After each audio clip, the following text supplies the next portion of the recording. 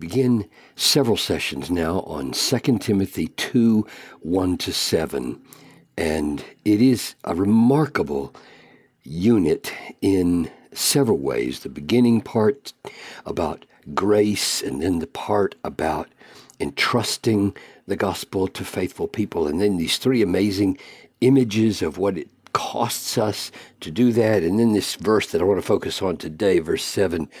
So all these pieces together really are stunning, not only in what they teach us, particularly about disciple making and discipling, but also about how to read the Bible. Father, as we undertake now to understand your word and how the Bible teaches us to understand your word, grant us to understand.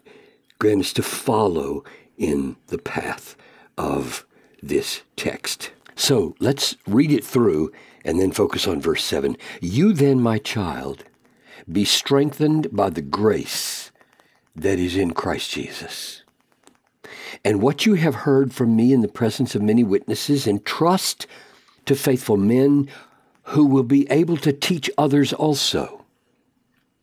So you've got an issue of strengthening by grace, and then you've got an issue of entrusting the message to faithful people, and now comes three descriptions of the kind of effort that goes into this. Share in suffering as a good soldier of Christ. So you got the soldier imagery.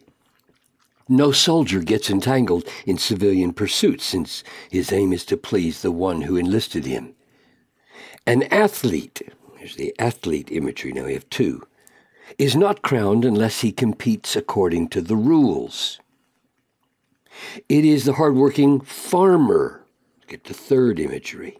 So soldier, athlete, farmer, we'll come back to all those in future sessions, who ought to have the first share of the crops. And now he pauses, that imagery is over. And look what he says. Think over what I say, for the Lord will give you understanding in everything. So I cannot overstate the impact that this verse has had for the last 50 years on the way I read the Bible. Think over what I say. The Lord will give. And I don't know if you feel what I feel when you put those together, and how so many people consider these to be almost contradictory, almost ruling each other out, like oil and water. And Paul insists that we keep them together. So let's ask, think over what? He says, what I say. What would that include? I think it would include everything he says, everything Paul ever wrote. He wants us to not just read casually and then shut the book like, okay, I've read it. No, pause, think about it.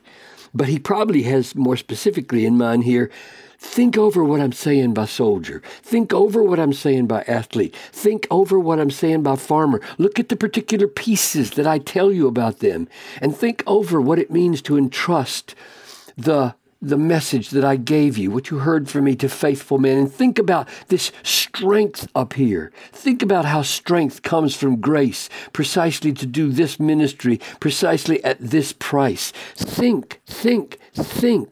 Now, this is not just for pastors. This is what pastors do for a living, I think.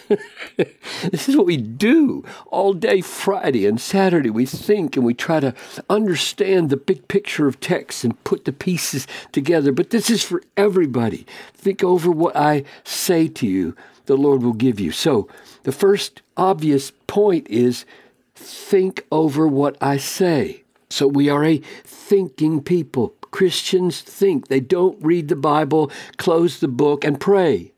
No. They open the Bible, read the Bible, pray, read, think, pray, think, trust, because it says He'll give. The Lord will give you understanding in everything.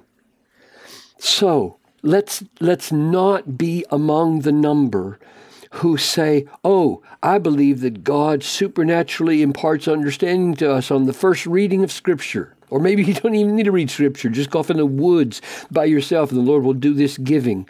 No, He won't. And He won't do it on the first reading either, usually. He can, but He usually doesn't, because this is the way He usually does it. Think over what I say. Here's an analogy from Proverbs 2:1-6. Same pattern of thought. See if you see what I see.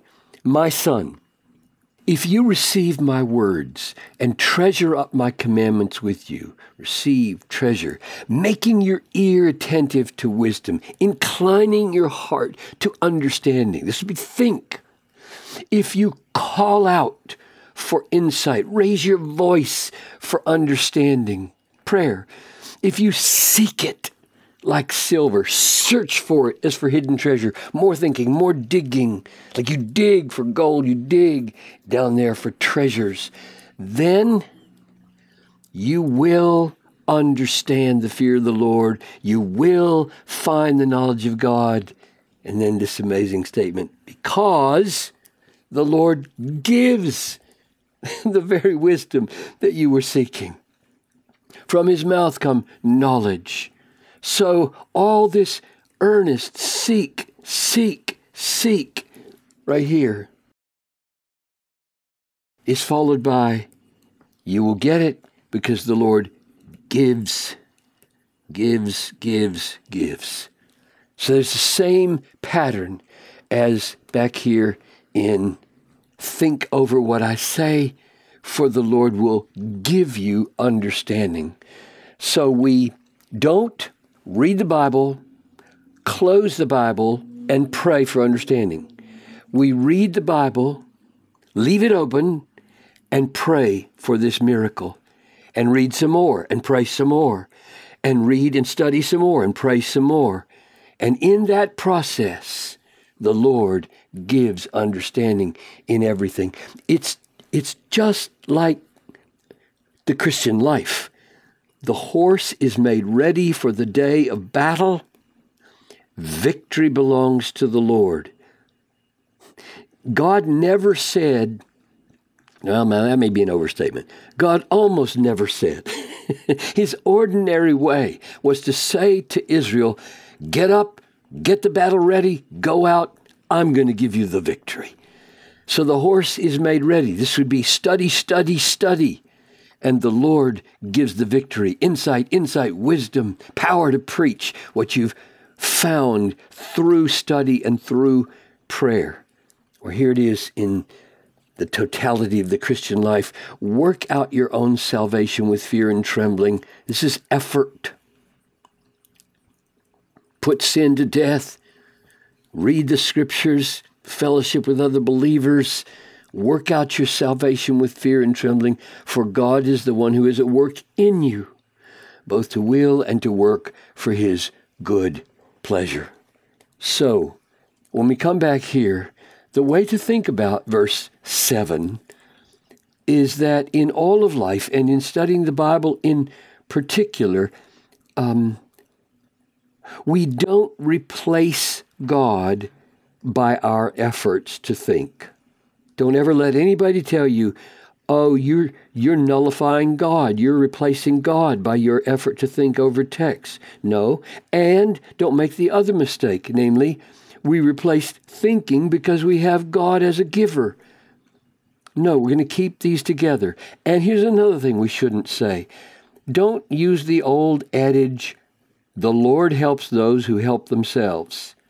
That's a nice American adage. It's not a biblical one. This does not mean the Lord helps those who help themselves. And the reason it doesn't is because it gives the impression that this is done without relying on God. This is done without God's initiative. And what we saw right here was work out your salvation. So this is the study part. This is the effort part. For it is God who is working in you. He's not waiting to see if you work and then help those who help themselves. He's the one who's at work in you. So, may God give us grace as we look at the rest of this text to do this. We're going to think over what Paul said in all that he presented here. And the Lord, God willing, is going to give us understanding in everything.